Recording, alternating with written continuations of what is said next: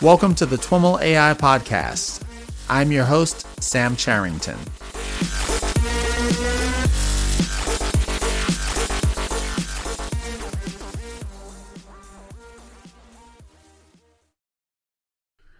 All right, everyone. I am on the line with Diana Marculescu. Diana is Department Chair and Professor of Electrical and Computer Engineering at the University of Texas at Austin. Diana, welcome to the TWIML AI Podcast. Thank you for having me, Sam. I'm happy to be here. I am super excited to have you on the show, especially since just before we started recording, you mentioned that you're a longtime listener. And I always love talking to listeners on the show and having the opportunity to host them on the show. So thank you for that. Being a longtime listener, you know the routine. I'm going to ask you to share a little bit about your background and how you came to work in machine learning. Sure. I'm happy to do so. Actually, I've been listening to the podcast for quite some time, especially on my trips to conferences. And more than likely, currently, we're not traveling that much. However, we try to do our best to stay up to date by listening to podcasts, especially in this domain.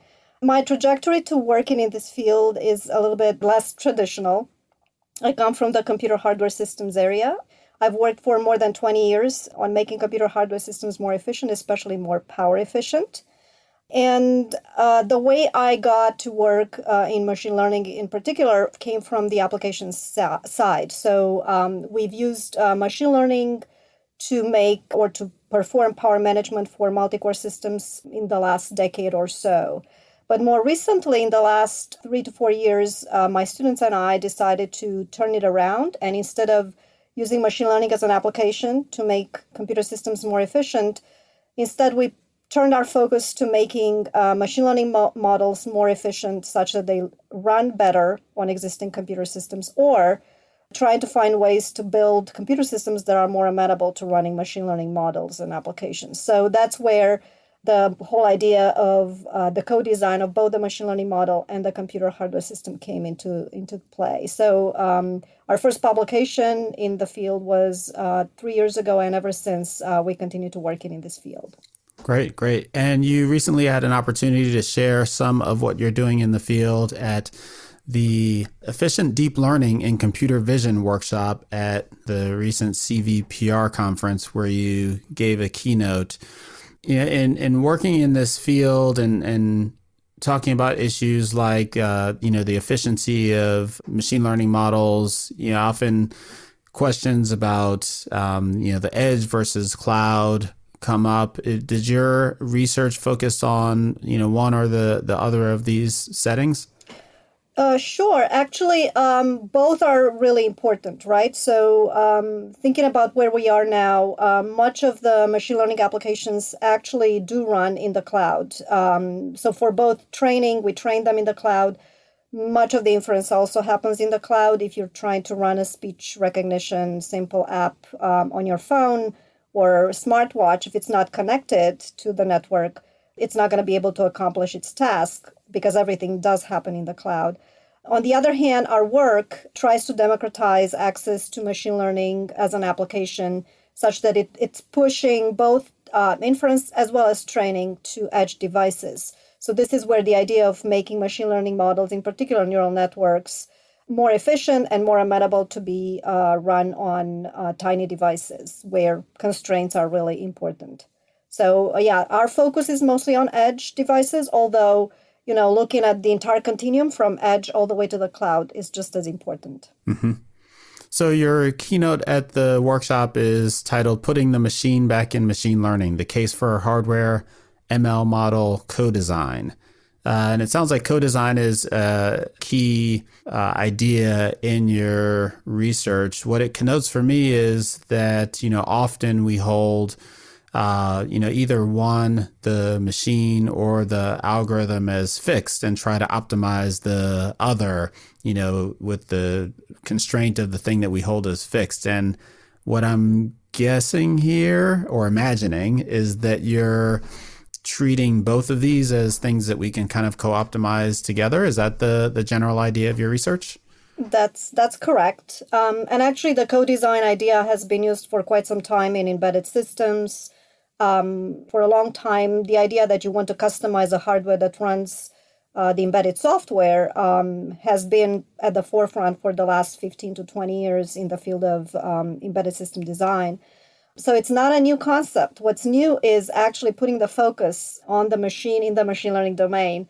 And machine has never left, to be honest, the machine learning space, but we're just trying to put the focus back on the hardware because a lot of the focus that has been happening recently has been on the performance of machine learning applications, meaning accuracy or classification error, or things that actually tell us whether it does its job in the proper way.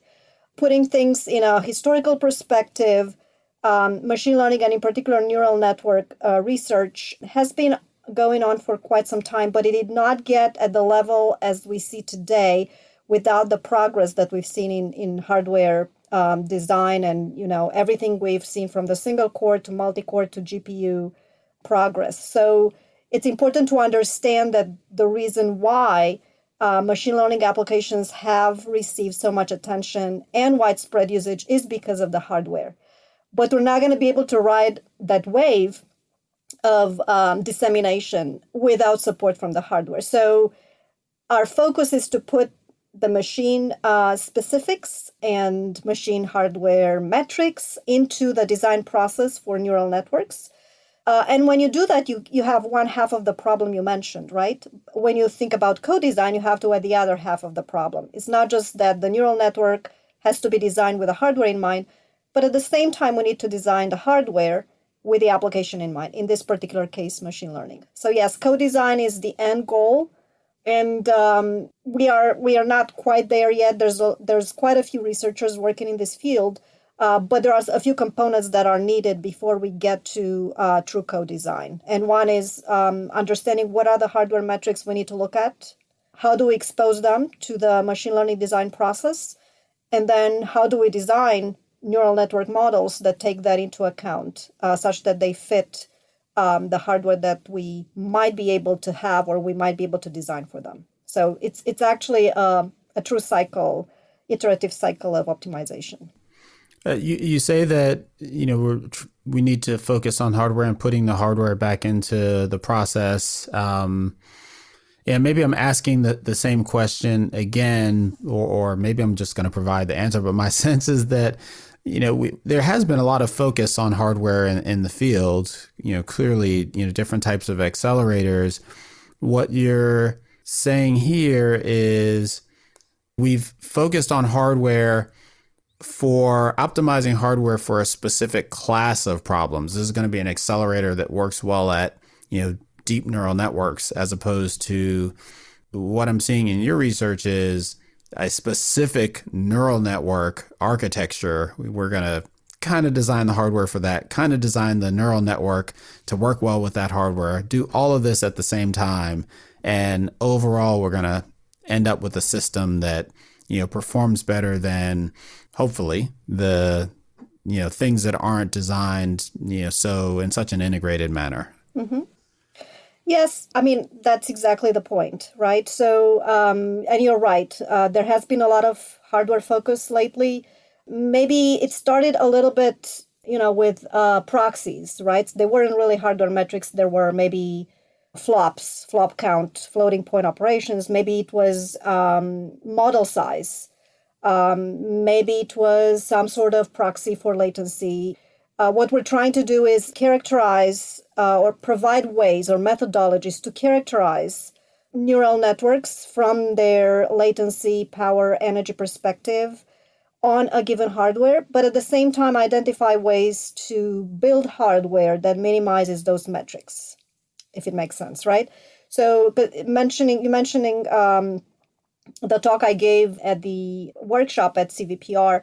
So one piece that is required to make this co-design process possible is the ability to characterize neural network architectures, or perhaps components thereof, in terms of their the time it takes to process those things, the energy or power it takes, and maybe come up with a joint metric that characterizes their energy efficiency or latency per correct inference, if you want. So in other words, come up with combined metrics that capture both hardware as well as accuracy in some sense. So providing that methodology for estimating power, energy, and latency for these, it's actually a piece of software, right, that you write, is one of the steps that allows us to identify the right configuration or architecture for the neural network. Because you can't optimize what you cannot model or characterize, right? And actually, it's easier. It's actually pretty easy to do that. We've done this for quite some time in the computer hardware embedded system domain. It's much harder to have the similar kind of model for accuracy. We can't tell how accurate is a neural network until we actually train it. On the other hand, for a given architecture, we can easily tell what the power or latency will be for a given hardware platform once you characterize it, right? So it's a very low-hanging fruit that we should take advantage of. Mm-hmm. The idea there is expressed in some research that you've done called neural power. Is that correct? The one? Yeah. And we've previously talked about, characterized neural networks in terms of, things like depth and parameters and layers. Mm-hmm. And we talk about hardware in this totally different language, which is flops and power and things like that. And you're trying to kind of unify the way that we're able to talk about this. And you're doing it using a neural network. Is that right? We use machine learning for that. So we build models for latency and power that we fit using data that we collect from a lot of synthetically generated neural networks and constructs, right? Because we look at different types of convolutional layers, fully connected layers, pooling layers, things that you typically find in neural networks, deep neural networks. So we try to build a power and a latency model, and of course also an energy model that captures all those components. And then in a composable fashion, you're able to say, once you've done this characterization and you fit the model once, you can tell just by looking at the configuration of the network, the latency end-to-end for an inference will be this much, and the power consumption will be this much. And I don't even have to run it, right? So you collect the data, you fit the model once, and then you use it over and over again. And the good thing about this is that you can use it in the optimization process when you do, say, architecture search. Architecture search is very time-consuming.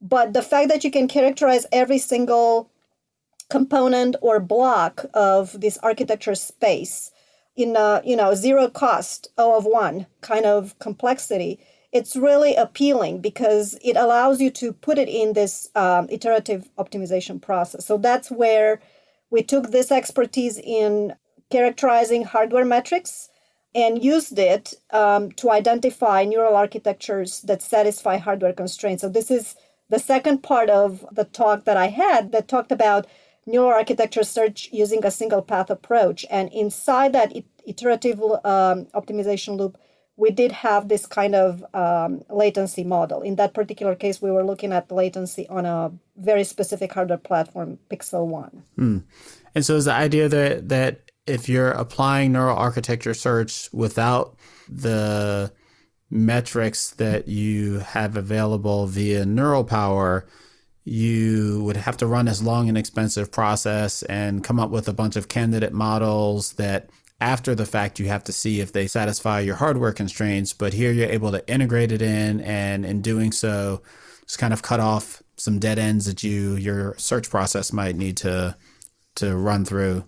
Yes, that's right. So you can prune the search process by removing candidates that do not meet maybe your latency constraints, right? You want to have each inference take less than a few tenths of a milliseconds, right? By having this characterization done once and use it over and over, you can prune the search process. You can also, the way we did it, we actually incorporated in our loss function a term that captures the cost in terms of latency. And by doing so, we're able to basically make the neural architecture search process hardware aware. And there are other components to the approach that we've had because it relies on the concept of a super network that actually shares weights across multiple different types of structures. But I mean that's one component. But the reason why it's actually pretty powerful is because it identifies networks that satisfy these hardware constraints, in this case latency, while at the same time doing this in a very efficient fashion. So like you said, instead of identifying a bunch of candidates that satisfy accuracy, and then we check, does it satisfy latency constraints? We're able to do this through just, a single process. So it's more efficient. Mm-hmm. There's some property of the search space that tells you that if you are looking at a particular model and it doesn't meet your power constraints, some evolution of that, not to assume that you're using evolutionary models in here, won't then be better than the thing that you're looking at, like a convexity property or something like that. Is that an assumption, or is that something that is just kind of demonstrably true about, these, search spaces for some set of models? Yeah. So I think it's an excellent question. We just started to scratch the surface on that. Our particular approach is a differentiable search approach, meaning we cast the problem as a differentiable function, and then you just use anything that works on that, like a typically stochastic gradient descent will make convexity assumptions, although they might hold in reality, but it works pretty well in practice. In our case, you're absolutely right. The efficiency of architecture search comes from two components. One is the search space. So what are the components that we actually allow to be the building blocks for our neural network? So that's one. And the second is, how do we do the search? And you did allude to, say, evolutionary algorithms. There's also reinforcement learning that you can use. We use a differentiable approach in which all the choices that we make in terms of the architecture, although they are discrete choices, we perform a transformation that allows us to do differentiable search on them. So apply optimization algorithms that typically are used on those kinds of objective functions. So the closest or the earliest work that is in the same kind of vein as us is DARTS, which does differentiable architecture search for neural networks. The difference in our case is the search space. So the basic components that we consider is broader.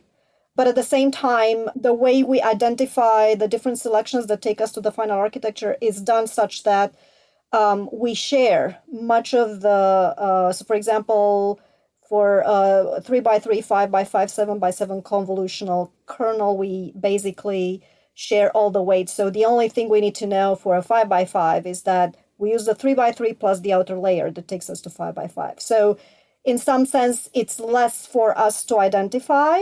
It puts more constraints on the search process, but it's more efficient in the kinds of things that it can find out. So, and it is able, so our work that was published at the ECML PKDD conference last September in Germany, and we extended it for a journal paper this year. It allows us, this more efficient search process allowed us to find a more accurate neural architecture than in the case where you would have more freedom to search. So I guess it's a fine balance between the exploitation and exploration, and we were able to find that somehow, and at the same time satisfying these hardware constraints in terms of latency. And interestingly, at the time when we did our comparisons, we were able to be better in terms of accuracy compared to the manual, so to speak, designs like MobileNet V2, V3, that, I mean, they're manual, they're zero cost, so to speak, but there was a lot of engineering time, a lot of hours spent by engineers behind those efforts.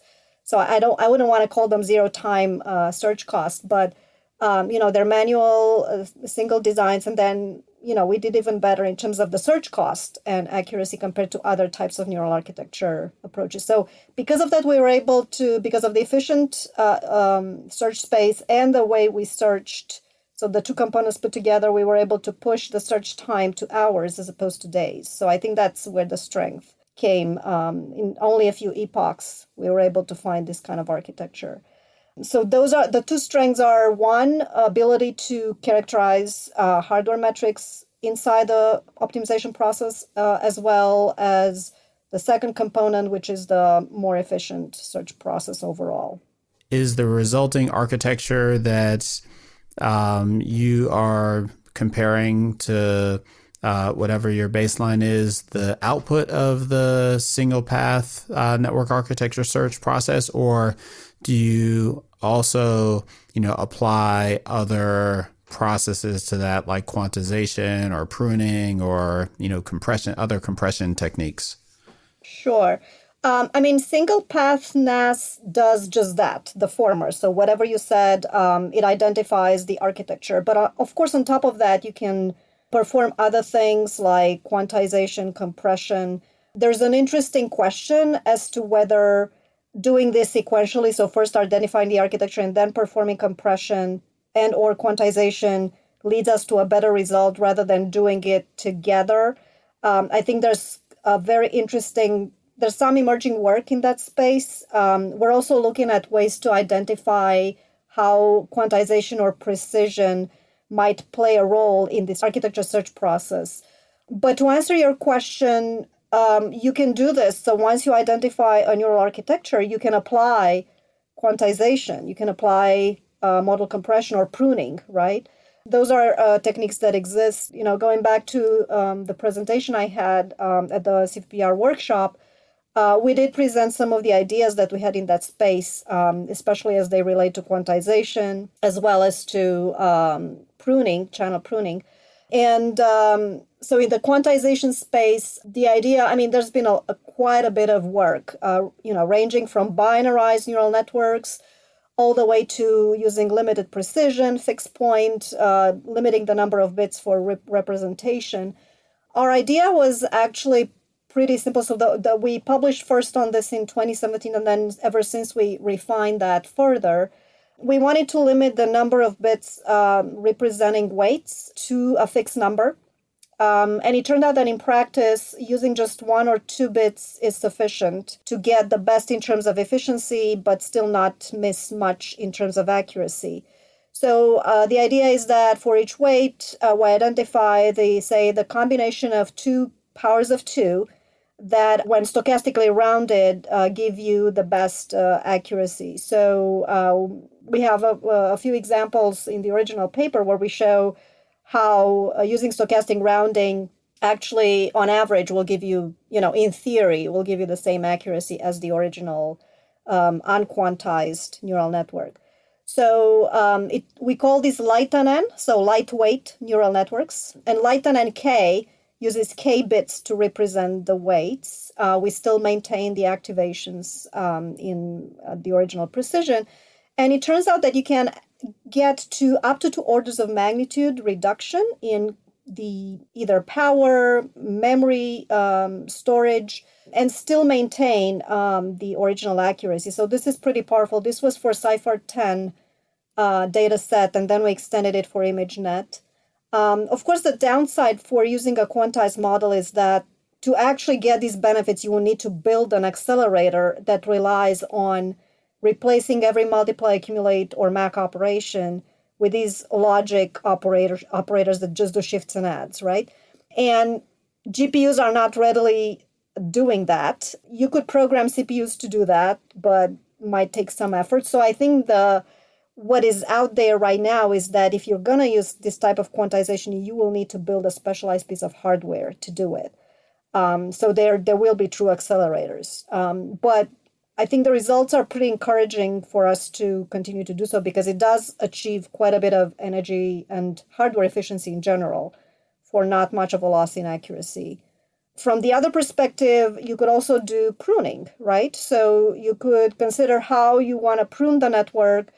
You don't want to lose much in the accuracy, but you want to simplify the model even further. Our work in that space, and actually that work was just published in the conference in CVPR as an oral presentation. The idea is, so the name we used is Ledger, basically is using a layer-based global ranking to identify where do we want to do pruning. So we do pruning based on importance.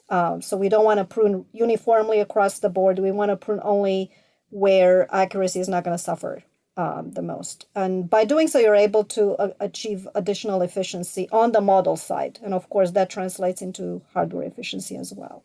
So was the name of that paper, Ledger, an intentional head fake to get people excited about some Bitcoin quantization approach? Hopefully. I think we need to ask my student why he chose that. I like the name. Going back to neural power and this model for the metrics, you touched on the data source, but can you elaborate on that a little bit? Did you run a bunch of simulations? Did you pull power data off of actual hardware running, some suite of models? That sounds very expensive and hard. How did you collect data to fit a model? Yeah, so that's an excellent question. We actually did a lot of profiling. So we started with one GPU platform, and then we added more GPU platforms. And like I said, we use machine learning to build the power and latency models. So we needed a lot of data to train those models. So we relied on profiling on several GPU platforms. We profiled power, we profiled latency, we profiled also memory usage, although we did not use it explicitly, except for a component in one of our in our models. And also at the same time, we had to profile a lot of these synthetic neural networks that exhibited different types of combinations of convolutional and fully connected and pooling layers, right? So it took a lot of effort. That's true. The idea, though, is if you are using any of those platforms, you can use data that we collected. But of course, if you want to use your own platform, you can use our methodology. So our code is available. You can use your own platform, perform the same type of profiling, and then fit your own power and latency model. So it's a methodology that allows us and others allows everyone to apply on different types of platforms. But it is data intensive. Once you collect the data, though, it's just a one-time kind of thing. Great. And you did that for, is it a handful of GPU architectures and I guess how specific is a particular model that you developed to a hardware platform? Is it kind of the architecture family, or is it a specific model or generation of a platform? How well does it generalize as the hardware evolves? Right. I think that's an excellent question. So a methodology is as good as its potential use, right? So, and I always get this question. So, okay, neural power is good, but if I can't use it for my own platform, or if I can't generalize to other types of computer hardware platforms that don't even exist, how is this going to be used, or how is it going to be usable? And the answer is, I think this is where the co-design comes into the picture, right? So we've built this methodology on an existing platform. However, if you are in the business of building specialized computer hardware for machine learning applications, you have an idea, you have a blank canvas that you can start from. Maybe not as blank, maybe you start from some components that you want to use. But the idea is that you can decide how you put together this architecture. And there are a lot of interesting ways to characterize a platform in terms of latency and power before it's even built, right? This is what we've done for many years before. We haven't started, we don't build computer systems by building one and then measuring power and latency. We know what those numbers will be at design time, right? So the same approach can be used in this case. I really think computer hardware designers as well as machine learning model developers have to work together, because that's where the strength comes from, and that's where the generalizability comes from. You're going to be able to get the expertise from both and come up with ways to do the actual true code design. So it's a hard problem because the search space will be, the cross product of the two. But we've done a lot of progress on the computer hardware side, right? So a lot of especially on the edge device embedded systems, this is automated quite a bit. So we can use all the expertise that exists there and then incorporate some of those things in the machine learning design process and the co-design as well. Okay. So when you combine all these things, neural path, single path, architecture search, the light neural networks, can you talk a little bit about the results you've seen? What were the baselines? What were you able to demonstrate, et cetera? Right. So in terms of, our models once built, the power and latency models once built, they are just zero cost or constant cost. You just plug in the parameters or the architecture configuration and you get the numbers, right? Mm-hmm. So that's, you do maybe a lot of work in the beginning, but then it amortizes across multiple uses. The neural architecture search approach basically reduced the search time by 3 orders of magnitude and more. So we took it from days all the way to hours. And there are many reasons why that was possible. One was the way the search space was defined. The second was how we did the search. And of course, the fact that we shared the structures, parameters across different configurations helped quite a bit as well. So 3 orders of magnitude in the search, meaning training time. And then in the inference efficiency, if you look at the impact of quantization or pruning, you can get maybe 2 orders of magnitude efficiency, especially from quantization. So that's quite significant. We're actually looking now at custom hardware that, post synthesis, post layout, how much of that will translate into the actual hardware. There's still going to be at least 40 to 50% savings that still translates, because the 2 orders of magnitude that I mentioned looks only at the computation. There's also quite a bit in terms of storage that we need to capture. So I think there's quite a lot of good news. So overall, on the training search side, several orders of magnitude. On the inference side, a lot of efficiency from quantization. On the training search side, do you look at like ablations? You mentioned several different characteristics or several different properties that go into producing your, several order of magnitude advantages in train time. Is that all or nothing? Is there something magical about this combination? Or, have you looked at the individual tricks that you've tried to apply? And, does an individual one of those get you 80% of the way there? How did the different techniques come together? Right. So I actually think it's the combination thereof, because there are other differentiable neural architecture search approaches, like DARTS inspired. Once you do that explicit representation, unless you do this super network kind of approach, you're not going to get the savings. But at the same time, the ability to consider these specific building blocks allowed us to perform this comparison with MobileNet V2 and V3, right? So I guess you could design your search space differently to make other types of comparisons. The results might be different. But I think the fact that we limit the search space and we also share these parameters across configurations made it for the fast search time. And so what is ahead in this general line of research for you and your research group? Yes. So we have not completed the co-design dream yet, right? So because we do have the power latency characterization, we have the, neural network search, we put in the hardware metrics, but do we have a push button solution that we say, okay, my task is this robotic vision application or this AR VR application, and these are my constraints in hardware, and these are my specifications for accuracy for the machine learning model. Just build for me something that does that. We did not get there yet. What I think is needed right now is to even your hardware constraints are relatively coarse, right? Correct. The power, latency, things like that. On a typical, an actual chip CPU, for example, you can get tons of metrics and capabilities from the chip itself about, that may impact the way your search operates.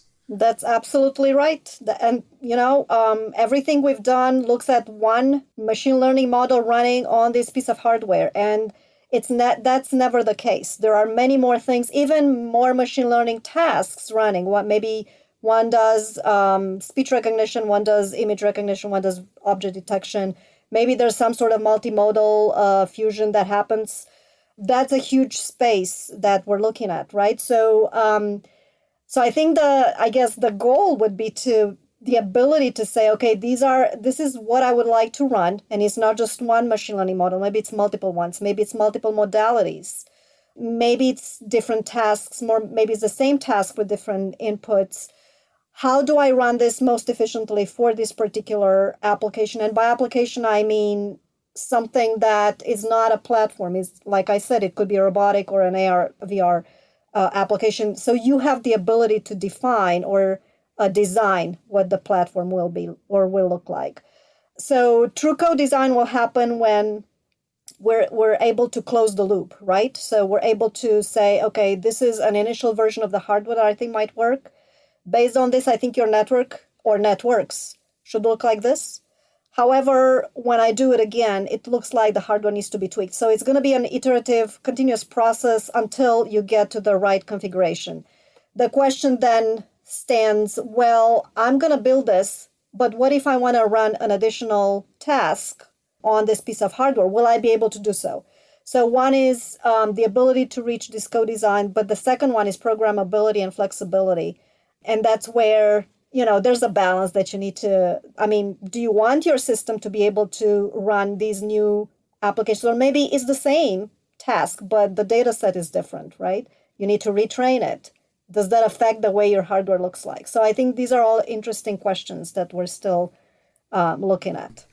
And it sounds like this vein of work is primarily operating under kind of traditional GPU-like assumptions, and there are all manner of other proposed directions that one might go with hardware, from kind of graph native implementations and other things. Do you think these ideas apply similarly to some of those other types of constructs? Yes, I think that's an excellent question. I think we're pretty much, if you look at the classic machine learning research papers, they do run on typical GPU platforms, right? This is where much of the training happens. This is where inference, maybe inference can be done on, or they provide results on other types of platforms. But I really think, so one is, okay, what are the other options for us to go to in terms of the hardware that we're looking at? So that's where accelerators come into the picture. And there's quite a bit of work on that end. On the other hand, what is beyond neural networks? Neural networks, I think, it's just deep learning has become, I don't know that it's because it's more understandable. I don't think it's that. I think it's because it offers quite a rich field of questions that are still unanswered. But there's quite a bit of other types of machine learning models or modalities that we have to look at, right? Is there any computational impact? Of course there is on those other ones. Is there a role that computer hardware designers or developers should play in that space? Of course they do.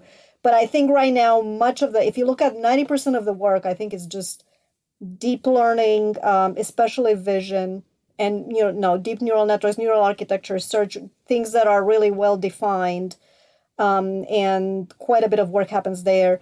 I believe there's still quite a bit of unsolved and interesting questions that have yet to be answered in other types of machine learning that perhaps have not received that much attention because they're not as amenable to be run on GPUs, right? Maybe this is why, there's a chicken and egg. GPUs may put deep learning, on the visible end of our attention, but all the others are probably not receiving the attention because they don't really run well on GPUs, which all of us have access to. So I think we can elevate those kinds of machine learning applications by looking at ways to make them more efficient and increase the size and their applicability and dissemination. So I think there's quite a bit of impetus in this field. It's really hard to say. I'm not going to look in a crystal ball and say, okay, in 10 years, everything on the DNN or deep learning side will be solved, and then we're going to look at, probabilistic graphical models or something. I don't know what that might be. I was going to ask, right? Yes, right. Well, my students ask me all the time, should I still work in this? Because I don't know if when I graduate, will I still be able to find a job? Definitely. I mean, this is definitely going to be a hot space for high tech. Though I think this conversation is standing out as one of a couple in the past couple of weeks where there was this undercurrent or suggestion of us being at peak deep learning, which has not really been much of a thing in my conversations. Mm-hmm.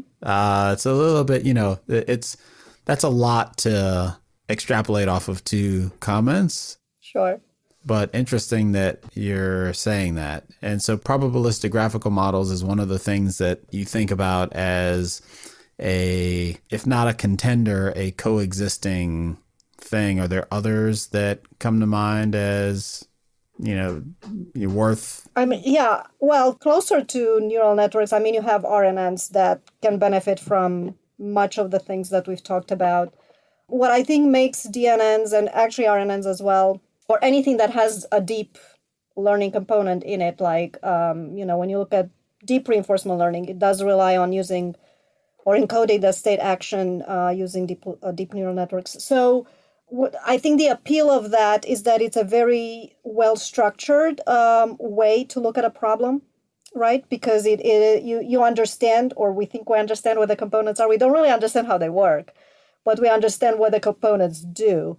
So I think people are still going to stay in that space quite a bit. What I think needs to happen for others, and I just mentioned probabilistic graphical models because it's really different, right? It's not as structured. And, when people think of AI, there's many other things that, are not quantizable as how many MAC operations can you do in parallel or efficiently, right? So there's more on the decision-making side. And that's what makes it a true AI, right? So I think the gap between where we are now and where we could be is quite wide. I think to see more interesting things happen in other types of machine learning applications is a need for those things to happen more efficiently. And maybe that need is not there yet because we can still perform those tasks using existing approaches.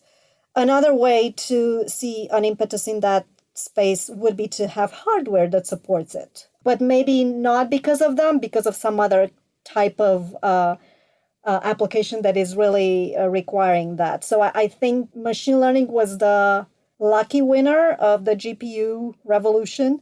GPUs were built in mind with, parallelism, and we switched from the single core to multi-core, but then multi-core were not enough, and then GPU came into the picture. So can we envision a trajectory like this for other machine learning applications? Absolutely. I just don't know. I mean, there's many other things that people are looking at. From the hardware side, I know there's quite a bit of interest in removing the memory wall bottleneck, which has been there for quite a bit of time.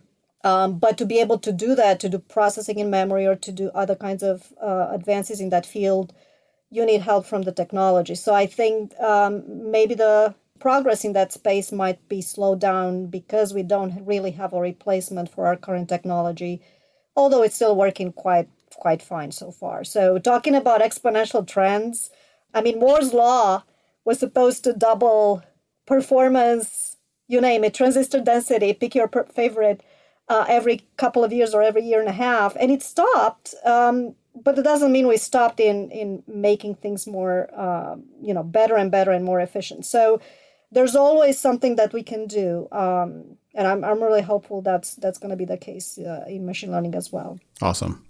Well, Diana, thanks so much for taking the time to chat with us. It's great to learn a bit about what you're up to. Thank you. Thank you for having me. All right, everyone, that's our show for today. To learn more about today's guest or the topics mentioned in this interview, visit twimlai.com. Of course, if you like what you hear on the podcast, please subscribe, rate, and review the show on your favorite podcatcher. Thanks so much for listening, and catch you next time.